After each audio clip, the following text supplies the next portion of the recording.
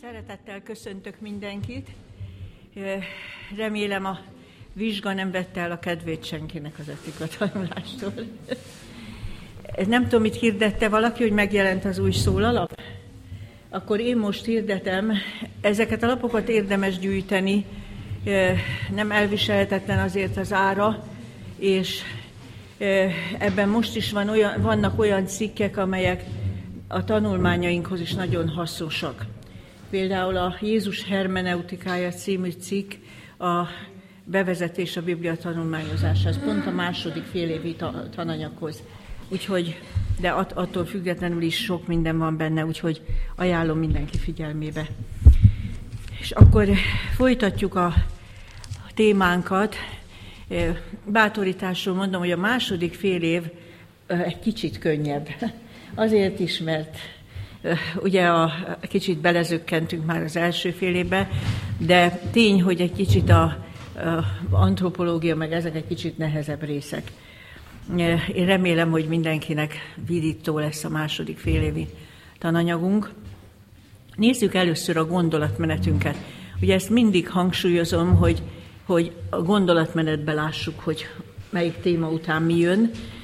Ugye kiindultunk a római levél 7. fejezetéből, a 14. verstől kezdődő második részéből, ahol azt mondtuk, hogy a bibliai etika minden alapfogalmát megtaláljuk, és az ember alapvető etikai konfliktusait is.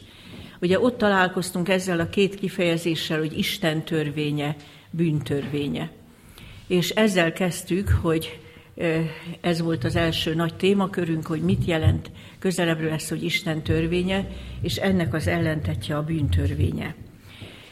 Aztán azt is láttuk a római levél 7. fejezetében, hogy az ember a két törvény harca közben vergődik.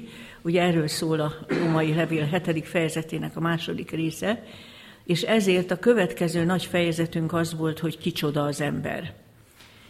És most ugye logikusan úgy folytatjuk, hogy akkor nézzük meg, hogy az ember és a törvény. Tehát ha beszéltünk arról, hogy mi a törvény, kicsoda az ember, akkor most nézzük meg, hogy az ember hogyan viszonyulhat a törvényhez. Ugye, azt mondhatjuk, hogy most ez a fejezet, amiről beszélünk, ez emlékeztet minket arra, hogy amit hangsúlyoztunk az első fél évben, hogy az ember nem lehet teljesen független a teremtői erkölcsi törvénytől, azért is neveztük életrendnek is. Tehát vagy így, vagy úgy viszonyulnia kell hozzá. Ha tud róla, ha nem, ha akarja, ha nem. És most a mai témánk ez, hogy az ember lehetséges viszonyulásai Isten törvényéhez. Azt mondhatjuk, hogy ez a fejezet, így fogalmazhatnék, hogy még a diagnózis, felállítja a diagnózist, hogy mi is az ember problémája, mert ugye láttuk, hogy az Isten törvénye, az élet törvénye, a boldogság törvénye, tehát ehhez való viszonyulásai ugye mutatják az embernek az állapotát, és utána térünk rá az etikának a szótériológiai fejezetére. Ugye az Új Szövetség görög nyelvben a szótéria az szabadulás, megváltás, gyógyulás. Tehát így mondhatnánk, hogy a diagnózist lezárjuk a mai témánkkal, és a következő órától kezdődik a terápia, hogy mi lehet az ember gyógyulása vagy szabadulása. És ugye ezt is az első fél évben leszögeztük, hogy a bibliai etika fogalma azt jelenti, hogy nem viszünk bele a témánkba semmilyen ember alkotta fogalmat, hanem ragaszkodunk a bibliai fogalmakhoz, és azoknak a tartalmát igyekszünk megérteni. Ezért az ember lehetséges viszonyulásai a törvénynél is nem állítunk föl saját magunk ötlete szerint kategóriákat, hanem keressük, hogy a Bibliában milyen kifejezéseket találunk. A korintusi első levél 9. fejezetének a 20. és a 21. versében 3 kategóriát is találunk, annak a megnevezését, és én ezt fel is olvasom. Tehát a korintusiakhoz írt első levél 9. fejezetéből idézem a 20. és 21. verset, figyeljük mi is, akinek van Bibliája, kövesse a Bibliában, mert utána majd próbálom kérdezni, hogy miről is van itt szó. Tehát ezt írja Pál apostol önmagáról. A zsidóknak zsidóvá lettem, hogy zsidókat nyerjek meg. A törvény alatt valóknak törvény alatt valóvá, hogy törvény alatt valókat megnyerjem. A törvény nélkül valóknak törvény nélkülivé, noha nem vagyok Isten törvénye nélkül, hanem Krisztus törvényében való, hogy törvény nélkül valókat nyerjek meg. Tehát melyik is itt ez a 3 kategória, ami ebben a 2 bibliaversben benne van? Tehát lehet az ember a törvény, melyik volt első? Törvény alatt. Aztán mit mondott? Lehet az ember a törvény nélkül. És Pál apostol magát hova sorolja? Őt magát milyen kategóriába teszi? Hogy a Krisztus törvényében való. Tehát itt három meghatározással találkoztunk, és feltenném azt a kérdést, hogy azonosíthatjuk, tulajdonképpen ebből a szakaszból ki is derül, Pál apostol kiket nevez meg úgy, mint törvény alatt valókat. Ki lehet találni? Egymás mellett mondja. Zsidókat, egyértelmű. A zsidóknak zsidóvá lettem, és ez párhuzamosan mondja, hogy törvény alatt valóknak törvény alatt valóvá lettem. És kik lehetnek a törvény nélküliek? Tessék, pogányok, egyértelmű. Ugye Pál apostol mindig hangsúlyozta, hogy ő az evangélium hirdetésére elkötelezett mind a zsidóknak, mind a barbároknak, ugye szó szerint, a pogányoknak, ugye ez nem volt megbélyegző kifejezés akkor, hanem a görög-római műveltségen kívüli népeket jelentette. Akkor ez is egyértelmű, és én felfigyelhetünk arra, hogy magát nem sorolja egyik csoportba sem, hanem azt mondja, hogy ő a Krisztus törvényében való. De mondhatná ezt csak így röviden, hogy törvényben való, de azért teszi hozzá, hogy a Krisztus törvényében való, mert érzékelteti ezzel, hogy ebbe az állapotban nem lehet Krisztus nélkül, a megváltó nélkül bekerülni. Tehát itt már van egy bizonyos küszöb, amit az embernek át kell lépni, hogy a Krisztus törvényében lévő állapotba kerüljön. És olvassunk egy 4. kategóriáról is, ami itt nem szerepel a korintusiakhoz írt levélben, viszont találkozunk vele a tesszalonikai 2. levél 2. fejezetének a 8. versében, ahol ezt olvasom. Tehát a tesszalonikai 2. levél 2. fejezet 8. verse. Akkor fog megjelenni a törvénytaposó, akit megemészt az Úr az ő szájának leheletével, és megsemmisít az ő megjelenésének feltűnésével. Milyen összetételben szerepel itt a törvény szó? Törvénytaposó. Tehát ez különbözik mindegyiktől. Szeretném megjegyezni, hogy az eredeti szövegben itt az anomos kifejezés szerepel, majd még vissza is fogunk erre térni, de nagyon, nagyon jó érzékkel van ez így visszaadva, hogy törvénytaposó, mert valójában tényleg erről van szó. A 221. oldalon a jegyzetünkben találunk egy táblázatot, azt majd jól vissük az emlékezetünkbe, ahol felsorolja ezt a 4 állapotot is, és hogy milyen igehelyen találkozunk vele. Az utolsónál van egy kis sajtóhiba javítás, kérem, hogy mindenki javítsa, hogy nehogy zavart okozzon. Tehát 221. oldalon a 4. pontnál, az 2 Tesszalonika 2, 3 és 8a. Tehát nem 2 Tesszalonika 8, nincs is ott olyan 8. fejezet. 2 Tesszalonika 2, 3. vers, és 8 per a 12, stb. Tehát 2-3-ra javítsuk az elejét, és utána jön 8a, stb. Most erről a 4 kategóriáról azt is elmondhatjuk, hogy azt mindnyájan sejthetjük, hogy az ideális állapot, annál is inkább, mivel már tanultuk azt, hogy Isten törvénye, az élet törvénye, a boldogság törvénye, tehát az ideális állapot a Krisztus törvényében való állapot. De a törvény alatti állapot és a törvény nélküli állapot is reményteljes, hogy innét át lehet jutni az ideális állapotba, viszont a 4., a törvény taposó, ez a reménytelen állapot, ahonnét nincsen már út. a Krisztus törvényében való állapotba. Hát kezdjük a negatívval, és majd a szebbel fejezzük be. Nézzük, hogy mi is ez a bizonyos törvénytaposó állapot. A Tesszalonikai második levél második fejezetének a 8. versét megelőzően, ahonnét ezt a kifejezést idéztük, a 3. versben a bűn emberéről beszél. Ugye, tehát az antroposztész, anomiász, tehát a bűnnek az embere, a törvényszegésnek az embere, vagy a törvénytaposásnak az embere. De nézzünk utána 2 bibliaverset ugyanebben a fejezetben, ami nekünk ezt az állapotot jobban megmagyarázza. Így olvasom a 10. vers második részéről, úgy szól azokról az emberekről, akik a törvénytaposó kategóriába tartoznak, nem fogadták be az igazság szeretetét az ő üdvösségükre, azért bocsátja Isten rájuk a téveigés erejét, hogy higgyenek a hazugságnak, hogy kárhoztassanak mindazok, akik nem hittek az igazságnak, hanem gyönyörködtek az igazságtalanságban.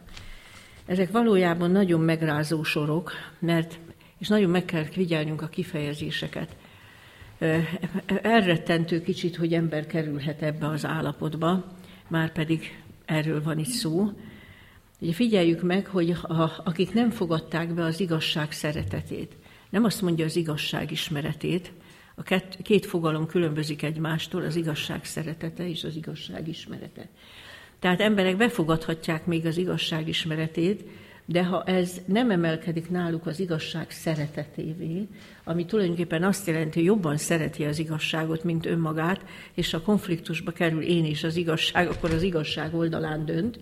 Tehát ha az igazság ismeretéből nem lesz az igazság szeretete, akkor még innét az ember sajnos lecsúszhat ebbe az állapotba.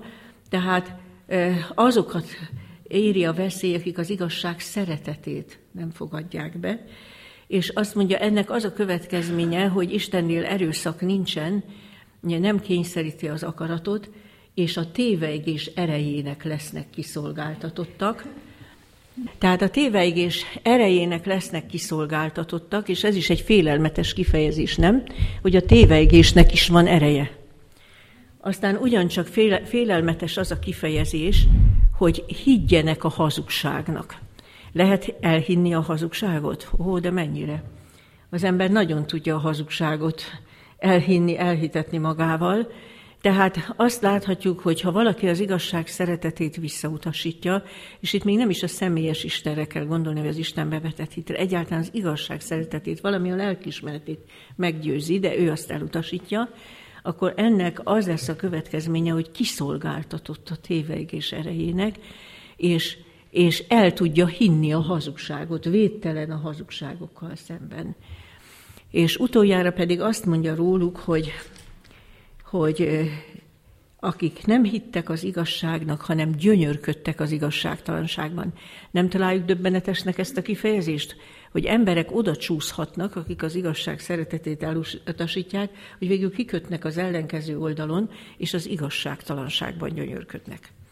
Majd a mai napon szó lesz a 119. Zsoltárról, ahol újra ismétlődik az a fogalom, hogy gyönyörködik az igazságban, de ez az ellentétes pólus, amikor ember már gyönyörködik az igazságtalanságban. Szinte félelmetes, hogy emberek ebbe az állapotba tudják, hogy így mondjam, leküzdeni magukat.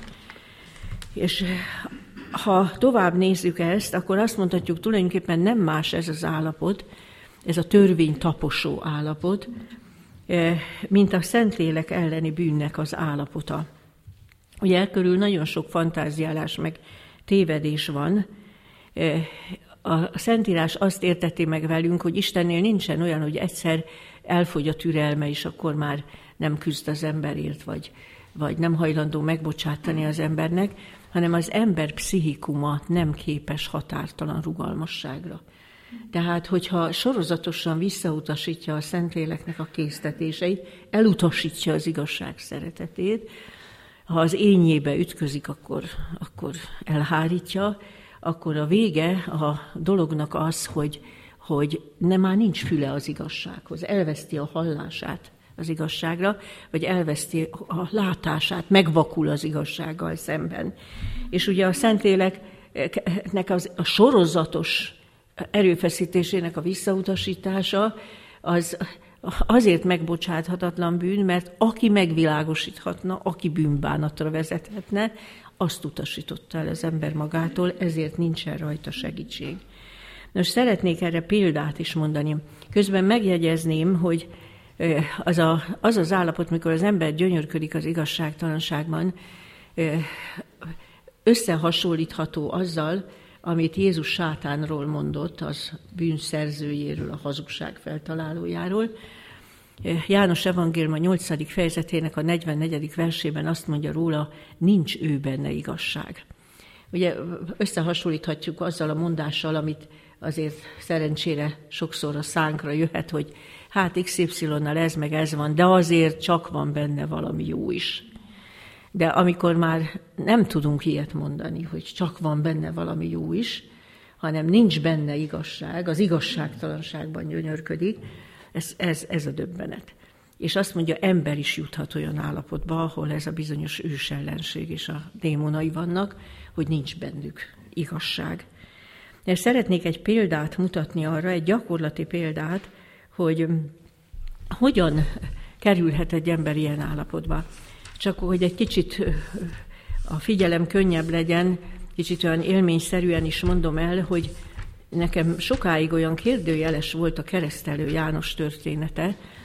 Tudnélik azért, hogy hát végül is az életét azért vesztette, mert, hogy így mondjam, rászólt Heródesre, már ugye ez nem a nagy Heródes, hanem a Heródes Antipász a fia, hogy nem szabad neked a testvéred feleségével élned, ugye, és hogy ez a házasságtörés Istennek nem tetszik. És azért okozott ez nekem gondot, mert ugye úgy tűnnék, ha az ember nem néz alaposan utána az evangéliumokban, hogy hát kihívta maga ellen a sorsot Keresztelő János, hát mit csinált? Elment és bekopogott a palota ajtaján, és hát ugye a királynak ő megmondja, hogy a házasságtörése Isten szemében hogy minősül. De Márk evangélium a 6. fejezetét olvassuk el, és rögtön meglátjuk, hogy mi volt ennek a háttere. Ez egy döbbenetes leírás egyébként a Bibliában, rövid, de roppant tanulságos. Így olvasom Márk evangélium a 6. fejezetében a 14. verstől. De Jézus gyógyításainak híre eljut ehhez a Heródes Antipászhoz, és mondta, Keresztelő János támad fel a halálból, azért működnek benne ezek az erők. Ugye itt láthatjuk, hogy Keresztelő Jánosról elismeri, hogy benne erők működtek, és a következő versben így olvassuk, némelyek azt mondták, hogy illésű, mások azt mondják, hogy próféta, vagy olyan, mint egy a próféták közül.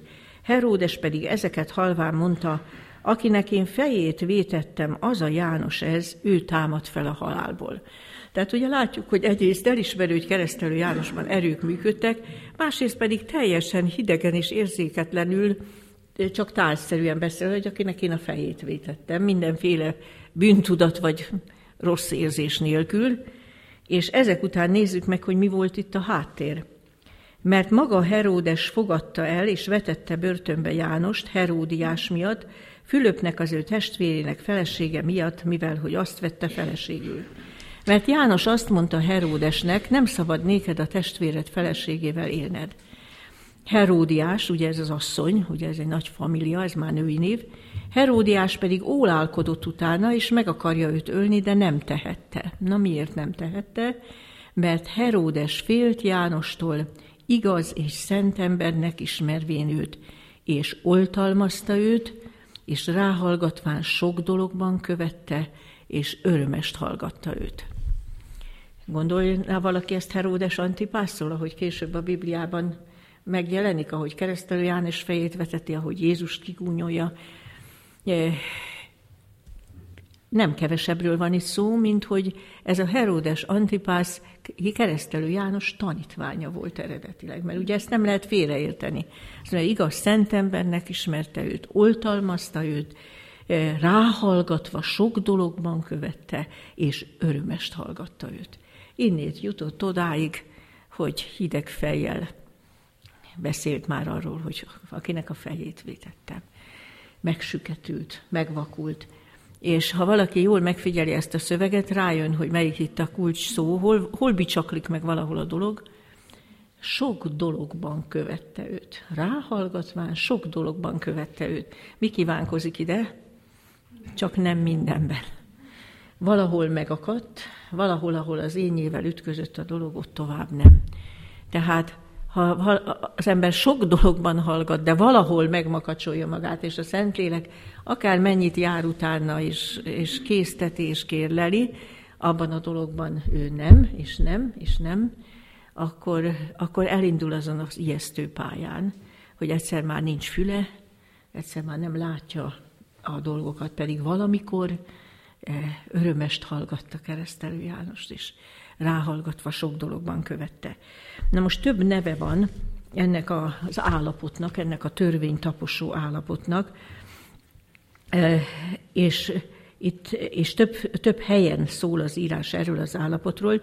A jegyzetben majd mindent megtalálunk, én most csak kicsit vázlatosabban haladok előre, de megemlítem, hogy János evangélium a 8. fejezetének a 44., 45. versében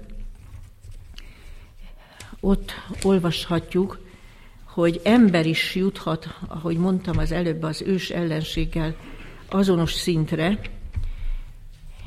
Így olvasom János evangéliuma 8. fejezetében a 43. verstől. Ugye ott van a hallgatósága körülötte, akik makacsul ellenkeznek, és keserűen ellenkeznek, és Jézus felteszi a kérdést, miért nem értitek az én beszédemet? Mert nem hallgathatjátok az én szómat. Ti az ördög atyától valók vagytok, és a ti atyátok kívánságait akarjátok teljesíteni. Ő emberülő volt kezdettől fogva, és nem állt meg az igazságban, mert nincs ő benne igazság. Mikor hazugságot szól, a sajátjából szól, mert hazug és a hazugság atya.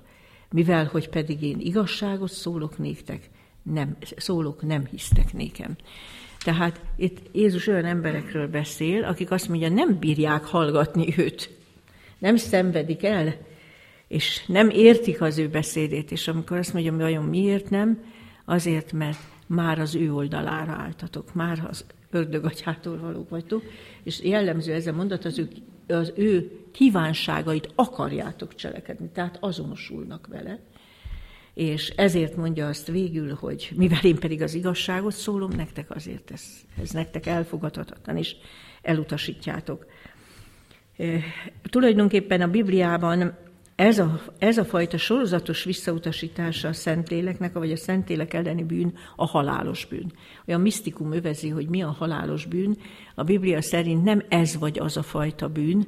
Jézus határozottan mondta, hogy minden bűn és káromlás megbocsátatik az emberek. Nincs olyan fajta bűn, amire bocsánat ne lenne, ha az ember engedi, hogy a Szentlélek bűnbánatra vezesse.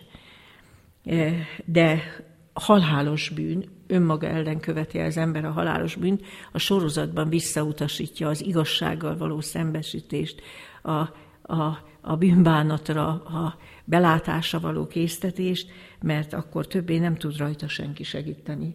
Ha ezt az isteni segítséget elutasítja, gyógyíthatatlanná válik. Úgy is mondja ezt a Biblia, hogy ez az az eset, mikor emberek felemelt kézzel elbizakodva vétkeznek.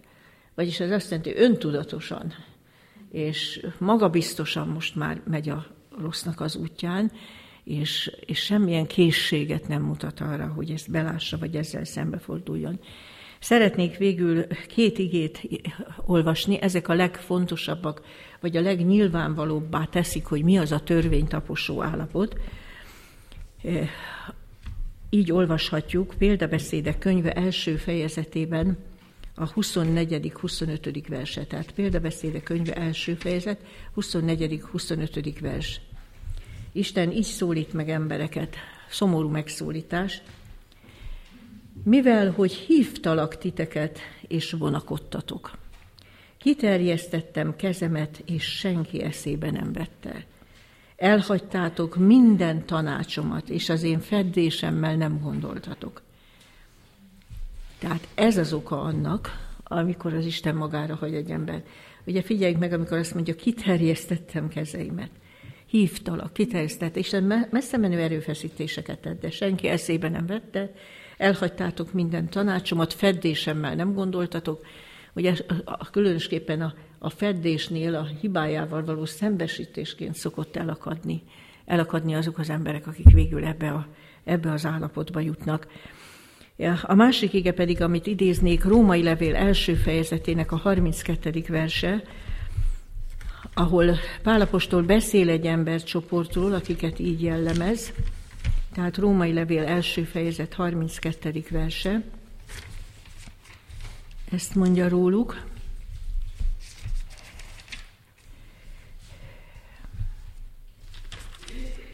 Akik jól lehet Isten végzését ismerik, hogy akik ilyeneket cselekszenek méltók a halálra, mégis nem csak cselekszik azokat, hanem az akképpen cselekvőkkel egyet is értenek. Ugye nagyon megvilágosító ige, azt mondja, ismerik Isten végzését, de nem csak cselekszik ezeket, hanem egyet is értenek vele, azonosulnak vele. Tehát ez a visszafordíthatatlan állapot. És azt is hozzá kell tennem, hogy az emberek észrevétlenül lépnek át ebbe az állapotba. Egy nagyon szomorú pályafutás. Egy szemléltető példát mondok erre. Valahol olvastam régen egy folyóiratban, hogy valaki egy sebesvízű kanadai folyón ment le kajakkal vagy kenuval, és volt egy ilyen kiálló szikla darab, és arra piros olajfestékkel rá volt vésve, hogy P-O-N-R, P.O.N.R.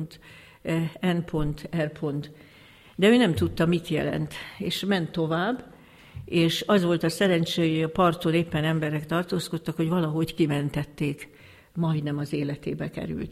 Nos, az a bizonyos jelzés, az azt jelentette, hogy point of no return. Az a pont, ahonnét nincs többet visszatérés. És ugye nem vette észre ezt a figyelmeztetést, de azt kell mondanom, hogy az embernek nem nyúlik már ki külön valami, hogy vigyázz, még ezt az egyszer ne állj ellene. Mert ha még tovább mész, akkor már nincs többet visszatérés. Ezt az ember észrevételül lépő át, úgy, mint a szenvedő betegek a függőségnek a titokzatos határvonalát.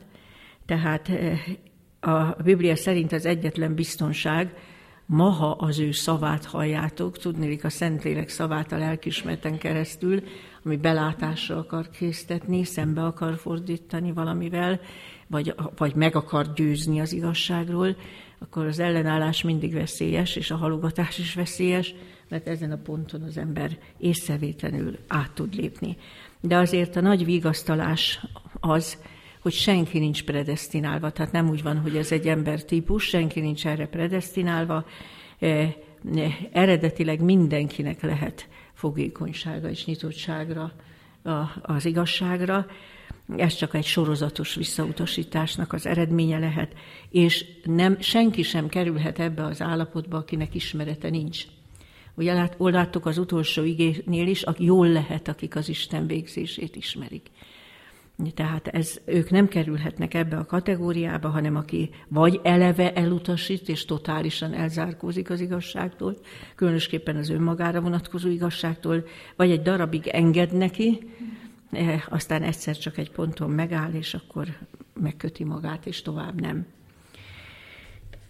Tehát akkor azt hiszem, hogy talán világos ez az állapot, hogy mi a törvénytaposó állapot. Őrizzen tőle az Isten, hogy belekerüljünk, mert nagyon szomorú és tragikus állapot. De menjünk most tovább, és lássuk a többi 3 kategóriát. Most azokat először, amelyek reményteljesek, amiből van gyógyulás, van szabadulás, amelyek a megoldást jelentik. A törvény nélküli a következő kategória.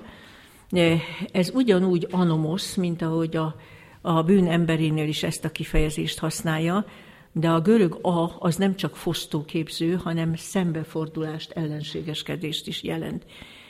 Tehát a törvény nélkül is anomosz, meg a törvénytaposó is anomosz, de ugye más jelentése van az képzőnek a nomosz törvény szó előtt. Kik a törvény nélküliek? Ugye láttuk, hogy Pál apostol következtetni lehet, hogy a pogányokra utal úgy, mint törvény nélküliekre. Itt emlékezzünk arra, hogy az első fél évben tanultuk, hogy a törvény szó a legtágabb értelemben az egész írott kinyilatkoztatást jelenti. Ugye Jézus, ha Zsoltár igét idézett, akkor is azt mondta, hogy nincsen megírva a törvényetekben.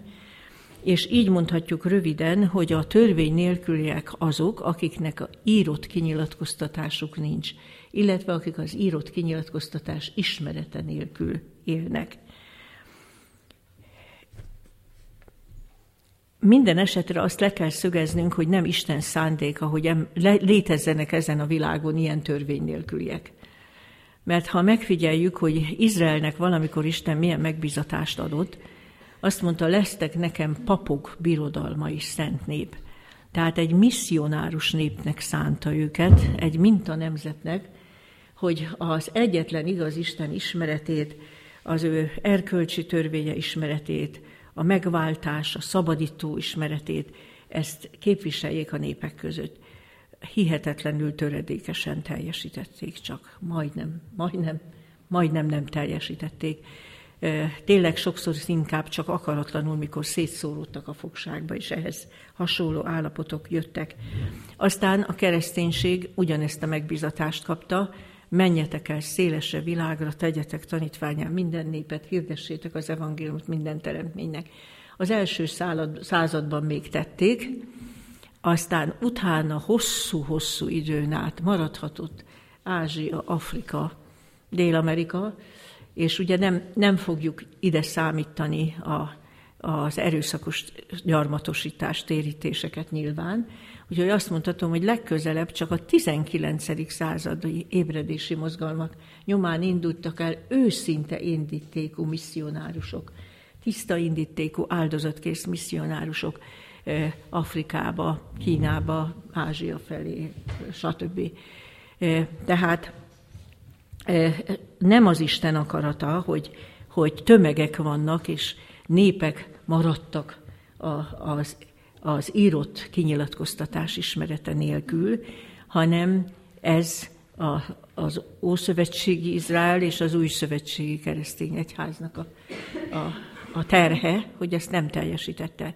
Ez meg egy valami titokzatos szabálya ennek a nagy küzdelemnek, ami itt a megváltás terve körül folyik, hogy Isten természetfeletti módon nem avatkozik a történelembe és az emberek életébe, hanem emberek által, csak is emberek által cselekszik, és ezért óriási felelőssége van annak, hogy egy ember, aki valamit ismer, akire valami kincs rábízatott, az a küldetését ezzel kapcsolatban teljesíti, vagy nem teljesíti.